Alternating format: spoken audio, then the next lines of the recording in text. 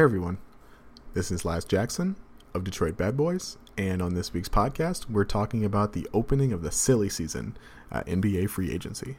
Ben and I go over the good and the bad, and there is bad to be had, of the Derrick Rose signing. We run through our list of potential backup big men that the Pistons could pursue, and we talk about some of the moves the Pistons competitors in the Eastern Conference have made to open free agency. As always, we appreciate your continued support of the podcast. The best way to do that is to share, subscribe, and leave comments. Please leave comments on the discussion post on Detroit Bad Boys. That's the best way for us to build the podcast according to what you all are talking about. In order to do that, though, you have to follow DetroitBadBoys.com, which you should be doing, because it's the best place on the internet for Pistons news and analysis this offseason. With all that said, it's time to go to work.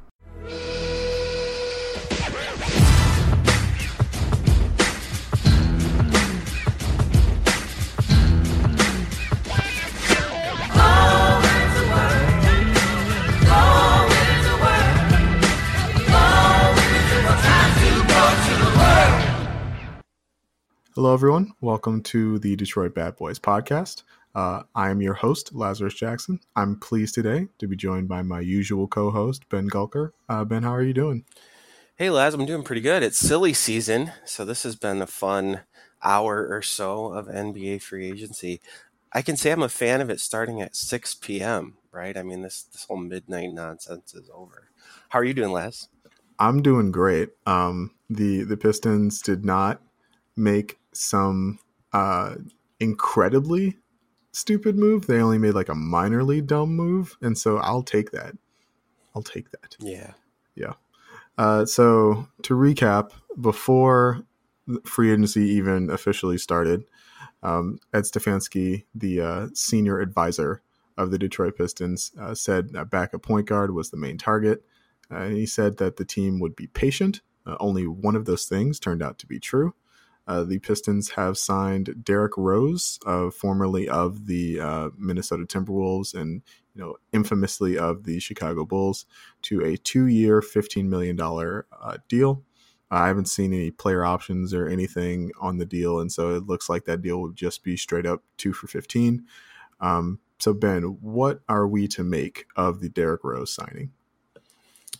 So I'm going to expand a little bit on what I put out on Twitter. Objectively, from a basketball-only perspective, I think this is actually fairly solid, if not without some risk. So we saw what Derrick Rose did a season ago, still in limited time, but for him, 51 games is a lot of basketball. But in those games, he was actually a pretty good player. We kind of know what he is still. He had some strong three-point shooting early in the season, stumbled a little bit with his shooting late in the season, but really still looked like bits and pieces and bursts and spurts of his old self in terms of his playmaking and his scoring.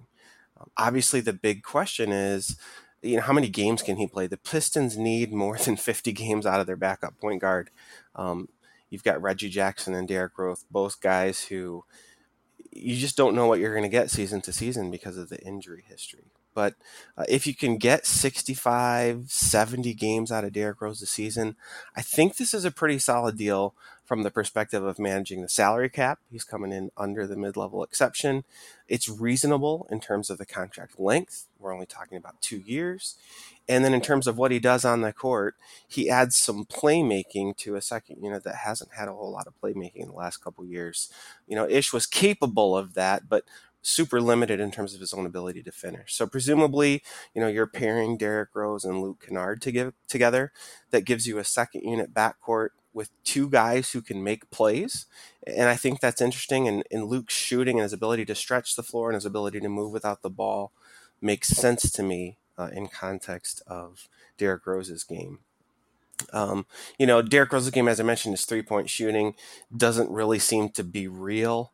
One of the shocking stats, if you look up his box score totals from a season ago, he only made 5 three-point shots in calendar year 2019, and his last one was in February. So if you look at just, the season totals, he shot something like 35 or 38% or something like that.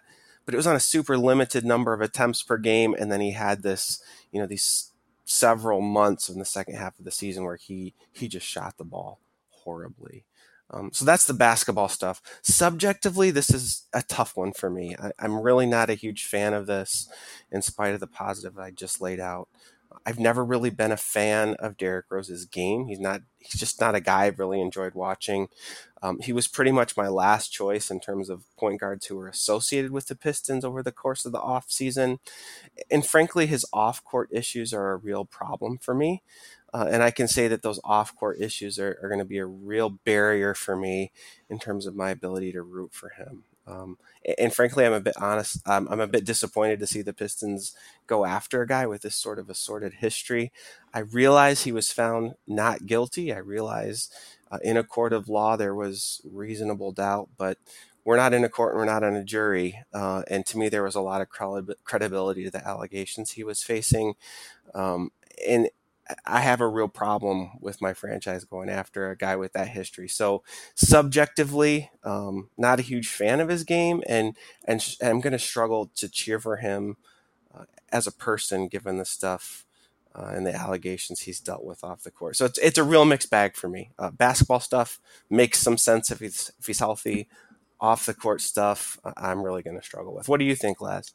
Yeah, the off the court stuff I'm going to get to a little bit later, because you're right in that it is definitely a mixed bag. And I wrote something down because I wanted to make sure that if I did this off the cuff, I might have flubbed it or said something. So I wrote something down that I'll get to a little bit later.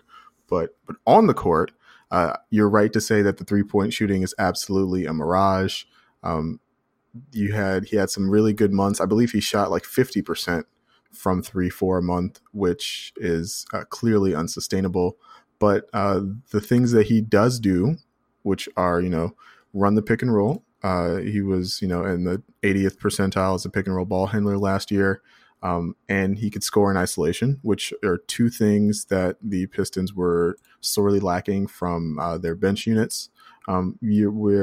You're right to be concerned about his injury history. The big injury, of course, in the past was the ACL tear. Ever since then, it's been like a variety of maladies, just like knees, ankles, wrist. Last year, he had season-ending elbow surgery, and there are conflicting reports about the necessity of that elbow surgery. Well, not the necessity, but like the urgency with which that elbow surgery was done.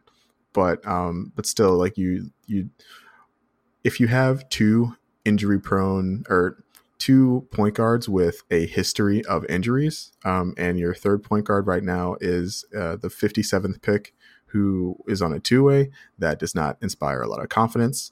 And last year we saw what happened with the Jose Calderon experience. That's an experience that no one in Michigan would like to repeat. And so there's a lot of concern. But on the good part, he can be an effective scorer. I question we should go back and forth a little bit about this, because he is going to come off the bench, I'm pretty sure. But I always imagined that Luke would be in the starting lineup, and so he would be playing next to like Bruce Brown or Kyrie Thomas, or even like a Svi. And so in that case, you would definitely like need a guy who can put the ball in the basket a little bit more, because your offensive options are limited coming off the bench. And so I think if you, I'm starting to think of him as like the primary driver of the bench unit, and I think that's a role he can definitely have success in. But that's a role that that's the role he's good at. But I don't know how good he's going to be at that role for how long. How long can you ride Derrick Rose for like 30 minutes a night as the primary guy off the bench, right? Like I don't know if his body is able to sustain like that level of play. You could probably, in cases where it becomes relevant, you might be able to play Reggie and Derrick together with the presence of like 8 shooting guards on the roster. I would think you don't have a lot of reason to do that, but you can if you wanted to. And last but not least, I pointed this out on Twitter, but I thought this was a good point. This is a very nice like in-person lesson to Jordan Bone on how you should grow your game beyond just like leveraging your athleticism all the Yeah, time and that's a great point. Yeah, grow your game into being more skilled. It's like the ghost of Christmas future for Jordan Bone. And so, yeah, like you, I preferred other point guards to Rose before the signing. But with the signing, it's 2 years, 15 million. So I think like 7.3 in the first year, 7.6 in the second. From what we've seen of point guard signings so far this free agency, that seems like a really good deal. We have Terry Rozier getting $58 million guaranteed from the Hornets at like 19 million a year. We have Ricky Rubio getting $51 million a year from the Phoenix Suns, like 17 million a year. Malcolm Brogdon got his $20+ million a year from the Indiana Pacers. And so, there was definitely like a worry that when the Pistons made the decision that they were going to sign somebody right away, that they would have to overpay to do so. And it does not appear that they have done that so far. We'll see. We'll get a better idea of maybe what like the backup market looks like a little bit later in free agency. But for now, I can say I'm comfortable with the size and length of the contract. Yeah, that truly is correct, I think. You look at what the Pistons have done the last several years on the first day of free agency. This one certainly feels better than, for example, the Langston Galloway contract did, right? Like, I mean, it makes me way more sense from a financial perspective. The last thing I want to mention about this, we've talked about injury history. Injury prone is probably the wrong word because injuries can just be so random. It's not like you can predict them. But, you think about Reggie Jackson, Derrick Rose, and Blake Griffin. Like, it's not hard to imagine a scenario where you get 40 games at 100% for Rose and Reggie and, like 65 games out of Blake Griffin.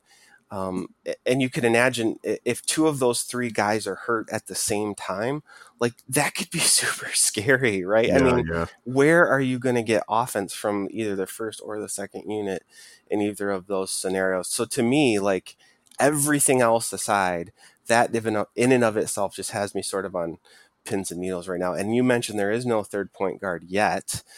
This is something the Pistons have not done successfully over the past number of years. They absolutely have to figure out a third point guard in some way to make me feel at least a little bit better about, everything that's riding on those three guys offensively.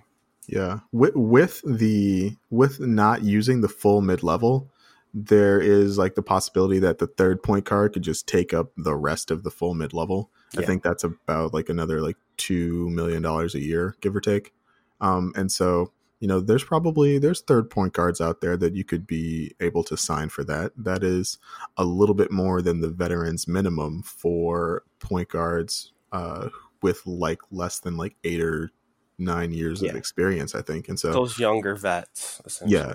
Yeah, and so I think you can find a guy. There was a rumored interest mutual interest between the Pistons and Shane Larkin, a point guard that is like a very much again in like the Ish Smith like change of pace mold, and on the shorter side versus Derrick Rose.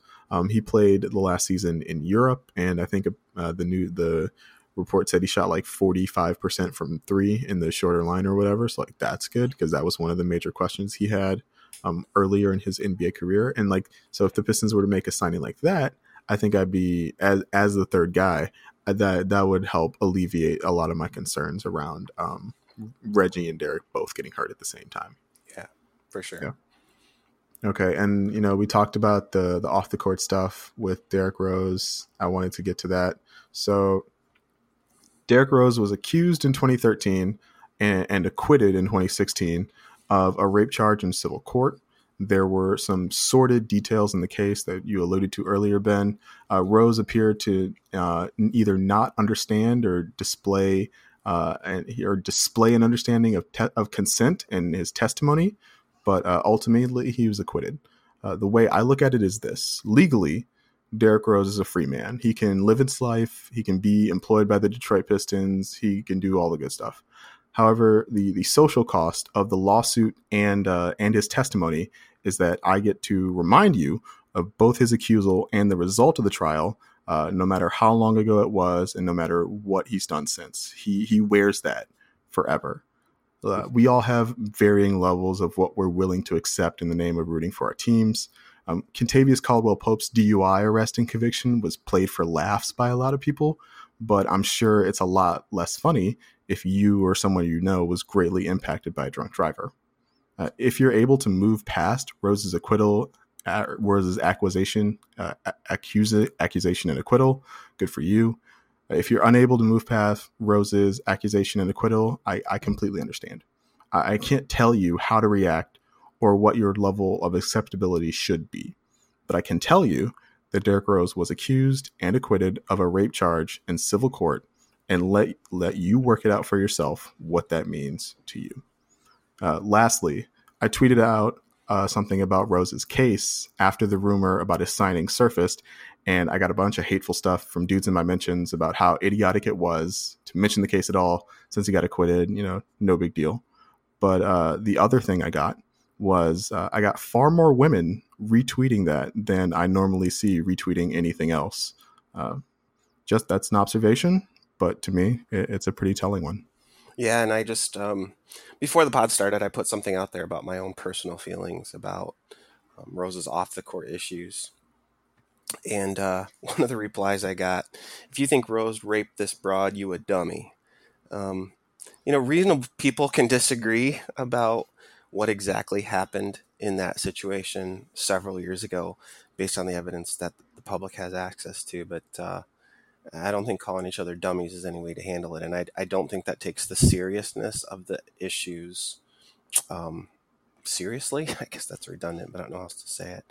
I think, for those of us who do have legitimate concerns about this, and for those of us who are bothered by this, I hope there's an appropriate time for us to respectfully express concern to the organization. I mean, we're fans. They don't exist without us. But as a single person, any single one of us, our opinion isn't going to do much. But, if a number of us say something in an appropriate and respectful way, maybe there's a way we can make the organization aware of the fact that this doesn't sit comfortably for some of us. So, and maybe that's all we need to say about it. I can 100% see that. All right, let's move on to the free agent center market, which remains the other kind of big hole on the Pistons roster. Ben, there's a huge list of free agent centers. Which free agent center fits Detroit when you're just envisioning what the roster looks like next season? Yeah, so Robin Lopez is a Pistons Twitter favorite at the moment. I think that would make sense.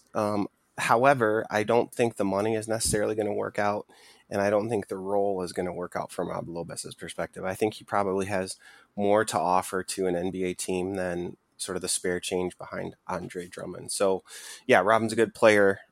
I have a hard time seeing that one happen. Kyle O'Quinn is another guy. He's been a favorite on DBB for a very long time, since before he was even a professional player. And I think that makes sense. He really plays like you'd want a Piston big man to play. He rebounds hard. He's a little bit undersized, but plays big in terms of his toughness. And I think he's a pretty decent scorer within his role. And he's not a guy who's commanded a ton of minutes throughout his career, so the role would probably make some sense, right? So you're not talking about a ton of minutes behind Andre Drummond, but O'Quinn hasn't played a ton of minutes during his career. So if the Pistons could figure out how to squeeze him into the cap, I'd be super happy about that. I think he also makes some sense next to Thon, who's not a particularly great rebounder. Some of that might be a function of Thon's role because he's switching a lot and using his length on the perimeter to be more disruptive and not necessarily, inside. So having a strong defensive rebounder would make sense. Greg Monroe, the Moose, he's another guy I'd love to have back. The organization has essentially turned over since Moose and the Pistons parted ways, sort of, not any bad drama around it, but just sort of in a really strange, awkward splitting up. And he's a guy who hasn't necessarily found a niche since he's left the Pistons. I'm not sure if on the basketball side of things he makes as much sense to me after the Derrick Rose signing as he did before the Derrick Rose signing, because Moose's lack of perimeter shooting might sort of gum things up for a Derrick Rose second unit. But I like the idea of him playmaking and scoring in the second unit. And then, of course, we know he's a solid defensive rebounder, if not a terrific defender. So I liked that idea. I still like that idea. I think Detroit has been sort of a redemption home for a lot of guys. And I think Moose has more to give than he's offered over the last several years. I think it'd be cool to see him come back. Three other guys quickly, Mike Muscala. So stretch big might make more sense to me. And I really hadn't been considering him until Rose was signed. A stretch big might make a lot of sense next to Derrick Rose. May price himself out of the market. Noah Vonleh is another guy who makes sense, but he's still really young. He might just be coming into himself now at this point in his career. And I think he'll probably end up elsewhere, maybe even staying where he is, given the fact that he's so young. And I think he's looking to secure a bigger role for himself. Ed Davis is also a guy who I have always liked. He's a guy that some of the advanced box score numbers like. He's just a low usage guy who plays hard, rebounds well, and scores efficiently at a low usage rate. Because he just seems to understand his role and who he is as a player. So he's another guy who I think makes sense as a backup big. But, if the next 2 days of free agency look anything like the first 45 minutes of free agency looked, all of these guys might end up with $10 million a season deals. So this might be all meaningless by the time this gets posted, because there's been some silly stuff going on. And I'll also say shout out to Tobias Harris, who just got paid by Philadelphia. I was a huge fan of him here while he was in Detroit, and I'm happy for him and happy to see him successful in Philly. Wow! Wow. Okay, I hadn't seen that. Yeah, I just got just saw the notification. It's the max, 5,180. So good for him. But, yeah, that's a lot of money for Tobias Harris, though.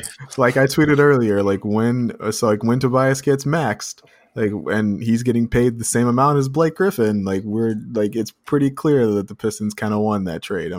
We're gonna save that one. We're gonna put that one in the bin and come back to it. Yeah, you're right. Yeah, he's a better player than Tobias Harris. There's no question. Yeah. As far as the backup big market goes, it's definitely, I think, in the Pistons' interest to be a little bit more patient because of what you said.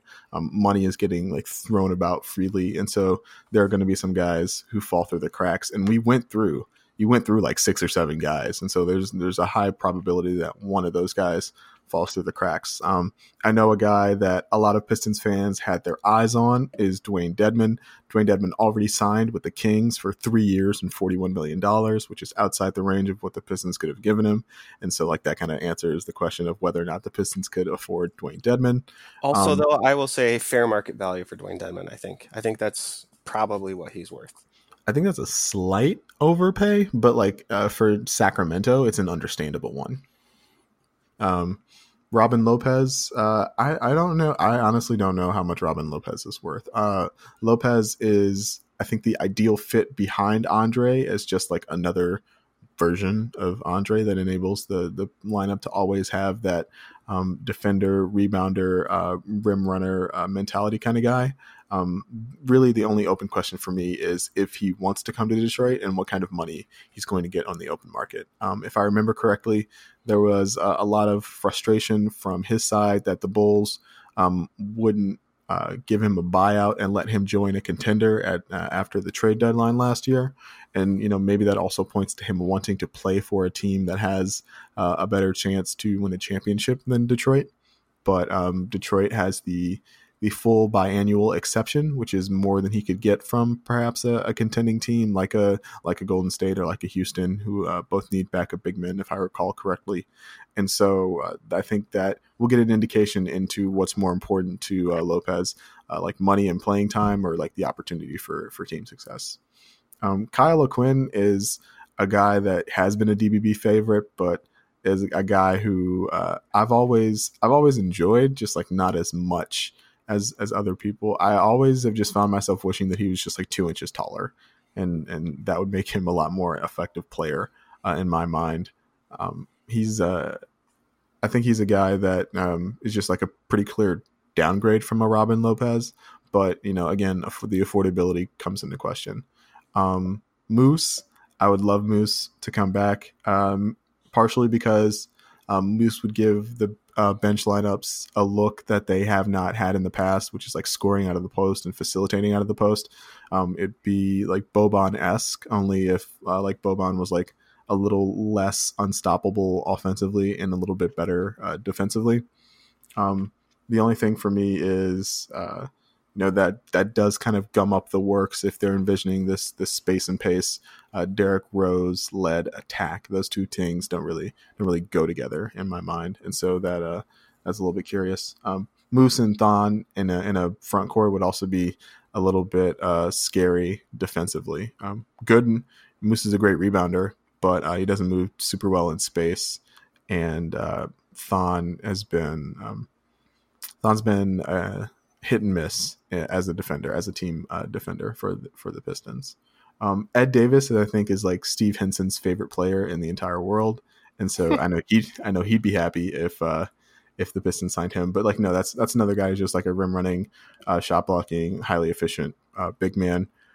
He got underpaid the last time he was a free agent by Brooklyn. He might have extra incentive to stay in Brooklyn now that Brooklyn appears to be a much better team than they were at this point last year. And so maybe that inches him out as an option for Detroit. Noah Vonleh is, as you mentioned, is definitely like an interesting guy for me. He definitely figured some things out last year. He's big enough to play the 5, but he also stretches the floor, and not like in a theoretical way like Thon does. Like he can actually shoot from outside. And so that would be the pairing of him and Thon would actually be really interesting to me because Vonleh can cover more ground than Thon can. And like, I think having a guy who can cover ground kind of enables Thon to chill out a little bit and focus more on his responsibilities and make him a more effective defensive player. I'm not sure what Vonleh's market is, but I'm confident that it's not that great. He was a solid starting big man for a really bad team in the New York Knicks, and so I'm not entirely sure if his market is beyond the biannual. Mike Muscala as a stretch big would be really interesting. The Pistons haven't really had a stretch big available like look.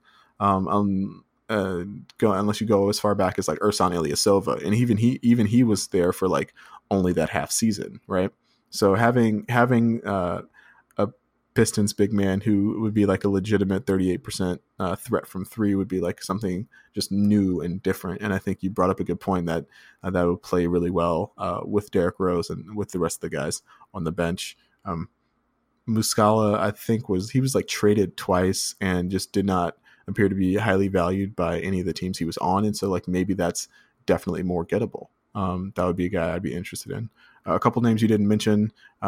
James Edwards III of The Athletic would be remiss if I didn't mention Richaun Holmes, who is just kind of he's in the Kyle O'Quinn mold where he sets hard screens and he rolls to the basket and he makes impact plays defensively, but he's a little bit undersized and perhaps that's why he's kind of falling through the cracks. Phoenix has not shown themselves to be a very highly intelligent or run very intelligently, and so maybe they let him go. And that's a guy I'd be interested in. Nerlens Noel is a really good backup center. He ended up signing for the minimum in Oklahoma City last year. I have no idea what Nerlens Noel like wants or plans in his NBA career.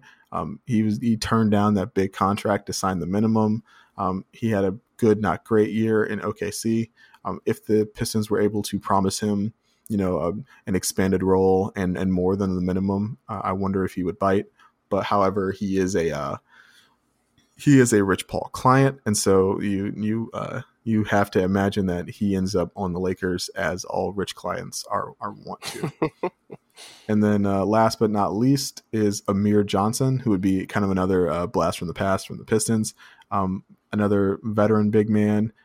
To me, that would feel it's tilting a little bit too much in the direction of like a Zaza Pachulia type signing. Amir was not as effective as he'd been in previous years last year, and so you wonder if the floor is starting to fall out for Amir. But I think that if they're looking for like veteran mentorship, you could do worse than Amir Johnson. Yeah, on that list, so Nerlens Noel really, that name sort of jumps up. He's a guy I had not considered. Man, if the Pistons could get him, I think that would be a really solid get. at if they could manage to squeeze him in. But as you said, there's just who knows what the market for him is going to be. Yeah. Oh, and a couple more guys I forgot about. I have to scroll down and see them. Daniel Tice, who I think of as more of a power forward, but is a restricted free agent, and so I doubt Boston lets him go for what the Pistons can offer. But a guy with a little bit of stretch to his game, who was also a good rebounder and a good team defender, not necessarily the best like one-on-one post defender, but a good team defender. I know Brady Fredrickson at Detroit Bad Boys has kind of been on the Tice train, and so I wanted to acknowledge that as a possibility. And then Eric Moreland. Eric Moreland won a championship with Toronto. He's got that championship pedigree. Another blast from the past for the Detroit Pistons. Probably could be had on the cheap, and was, relatively effective in his role, in his very minor role when he was a part of the Pistons. I don't see any reason why he wouldn't be available. All right, Ben. Are there any other free agent signings that you kind of envisioned that you wanted to talk about that have stood out to you in the in 90 minutes since free agency has opened? Not necessarily things that other teams have done yet. I don't think I have my head around anything yet. We mentioned Tobias Harris, right? That comparatively makes Blake Griffin look much more affordable. The other thing, though, I would mention is I think Tony Snell and that contract looks pretty solid, given what some of these other guys are already getting paid. So I think when you look at, again, just talking basketball and just talking contracts, Snell and Rose are two upgrades, assuming good health, for the Pistons on the basketball court that I think come without any serious long-term commitments and any real serious money commitments. So I think, two pretty solid moves that make the team pretty much immediately better going into next season. So I think those are, two checks in Stefanski's pros. If you're looking at pros and cons with, those are two things I think he's done well. Yeah, definitely. I think if you look at wings that are on the market, I think Rodney Hood got the full mid-level. No, he got the taxpayer mid-level. So a little bit under $6 million to stay in Portland. But that's a better situation than Detroit. You had Al-Farouq Aminu, who I think got $29 million over 3 years as another potential wing option for Detroit that's signed for a little bit more than the Pistons were able to offer. Also, that signing does not really make a whole lot of sense for Orlando, who is now filled to the brim with big, versatile defenders who can't shoot.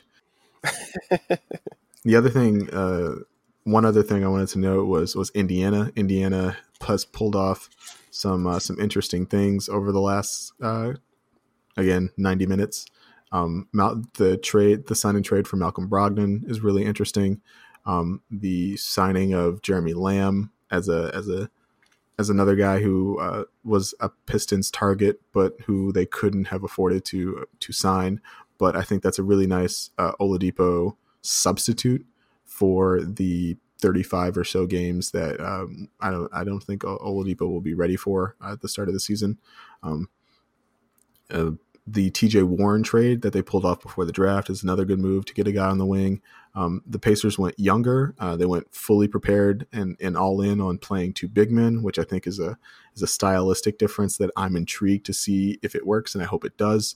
I think stylistic differences across the league are what make the NBA the NBA. And so if more teams are playing differently, I think that helps from an entertainment standpoint. And I'm really curious to see how the Pacers work out long term. The other thing is the last thing I'll say is Brooklyn. Brooklyn obviously brought in Kevin Durant and Kyrie Irving and DeAndre Jordan and Garrett Temple, and so they're much more of a threat than they have been in the past. However, the Pistons, if you look at their cap sheet is full, and they still have they've got Joe Harris, I think, coming up as an unrestricted free agent in the not too distant future. They've got Spencer Dinwiddie under contract for a while, but they've got Karis LeVert, who's coming up in restricted free agency, and a guy who I think was on his way to stardom before his knee injury. That's a guy who I would investigate clearing cap space for and making a max offer to, with the knowledge that Brooklyn already has 2 max spaces dedicated to Kevin Durant and Kyrie Irving. That's a guy who, if I were the Pistons, I'd be trying to find ways to clear cap space for to make that max offer too, because I definitely think he could be a difference maker for the Pistons. I like to hear you say that about one of my favorite Michigan Wolverines, Laz. Yeah, I definitely underestimated him at Michigan because he was so dang skinny. Oh, he was not the player at Michigan that he is today, though. I mean, he has blossomed beyond what I was anticipating by a long. I mean, he's totally blown me away. His game has expanded in ways that I did not anticipate at all, and he's just become a on his way to superstardom. Maybe you didn't say superstardom. Maybe you just said star. Just star. But yeah, I mean, I very think good. That's legit. Like fringe. He was on his way to being in the All-Star conversation, I think, before the injury. So yeah, definitely. Yeah, I would be thrilled to have a guy like him. Yeah. Super versatile too. I mean, super versatile on defense and offensively. He does a lot of things. Yeah, and a guy that is the right age to grow into his prime as other guys on the Pistons, grow out of their primes, and just a guy I've been keeping my eye on as an opportunity for the Pistons to bring in some lowercase s stardom, as it were. Yeah. I saw some hate for the Brogdon contract already on Twitter. Injuries is always a little bit of a risk, but I don't know. I have a feeling that deal is going to look pretty good in a couple of years. I think Brogdon could be a pretty good player. Oh, definitely. I mean, he's so that backcourt pairing of he and Oladipo is just 2 defensively minded guys who can both shoot from the perimeter, move the ball really well, and are just have really high basketball IQs. To me, that's a taller version of the Dame and CJ backcourt, and a little bit more defensively inclined alongside the height. And so neither of those guys is at the level of a Damian Lillard, but Oladipo was on his way before his injury. And so I'm still really intrigued what Indiana is doing. And, I keep an eye on what teams that finished either behind the Pistons or slightly above the Pistons are doing this offseason, right? Brooklyn's obviously stronger. Indiana looks stronger. Orlando re-signed their guys, but I don't know if that makes them stronger or weaker. Miami appears to be trying to position themselves to trade for Jimmy Butler. We'll see how that goes. Washington is obviously going to be a worse team. The Celtics are maybe it looks like they're going to lose Al Horford, and so that's going to make them worse. And they don't have any big men on the roster right now that I think you trust to replace them. They've got Daniel Tyson, Robert Williams, but you don't know exactly what you're going to get out of those guys.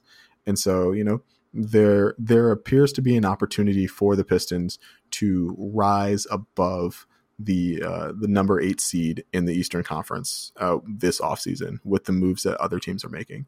And, anytime that happens, I'm going to pay attention to it, Yeah. Oh, and not necessarily a competitor to the Pistons at the moment, but the Knicks just gave Julius Randle $63 million because, of course, they did. Wait, how many years? 3 years, $63 million. Oof. I don't know if you saw my piece, but that was one of the teams I was worried about going after Andre in free agency next season. And that's less of a possibility now. But man, $63 million for Julius Randle. That's hey, we've got money to spend. Let's go spend it. Hey, he scored 20 points a game last year. He's good. We swear. Oh man. At least we're not the Knicks. Things can get rough in Detroit, but at least we're not the Knicks. We always have that. All right, Ben. What's the best place for people to contact you about the silly season? Hey, I always check the comments, in particular for our podcast posts. So leave us feedback, give us suggestions, and on Twitter at BRGulker. And you can always find me on Twitter at LazChance. That's at LazChance. You can also find me in the comments on whatever post is up on Detroit Bad Boys, and even some of the fan posts. I've been really enjoying the quality and quantity of some of the fan posts during the off season. So keep that up, guys. That's much appreciated. All right, this has been the Detroit Bad Boys podcast, and we will talk to you guys next week. Summer League's coming.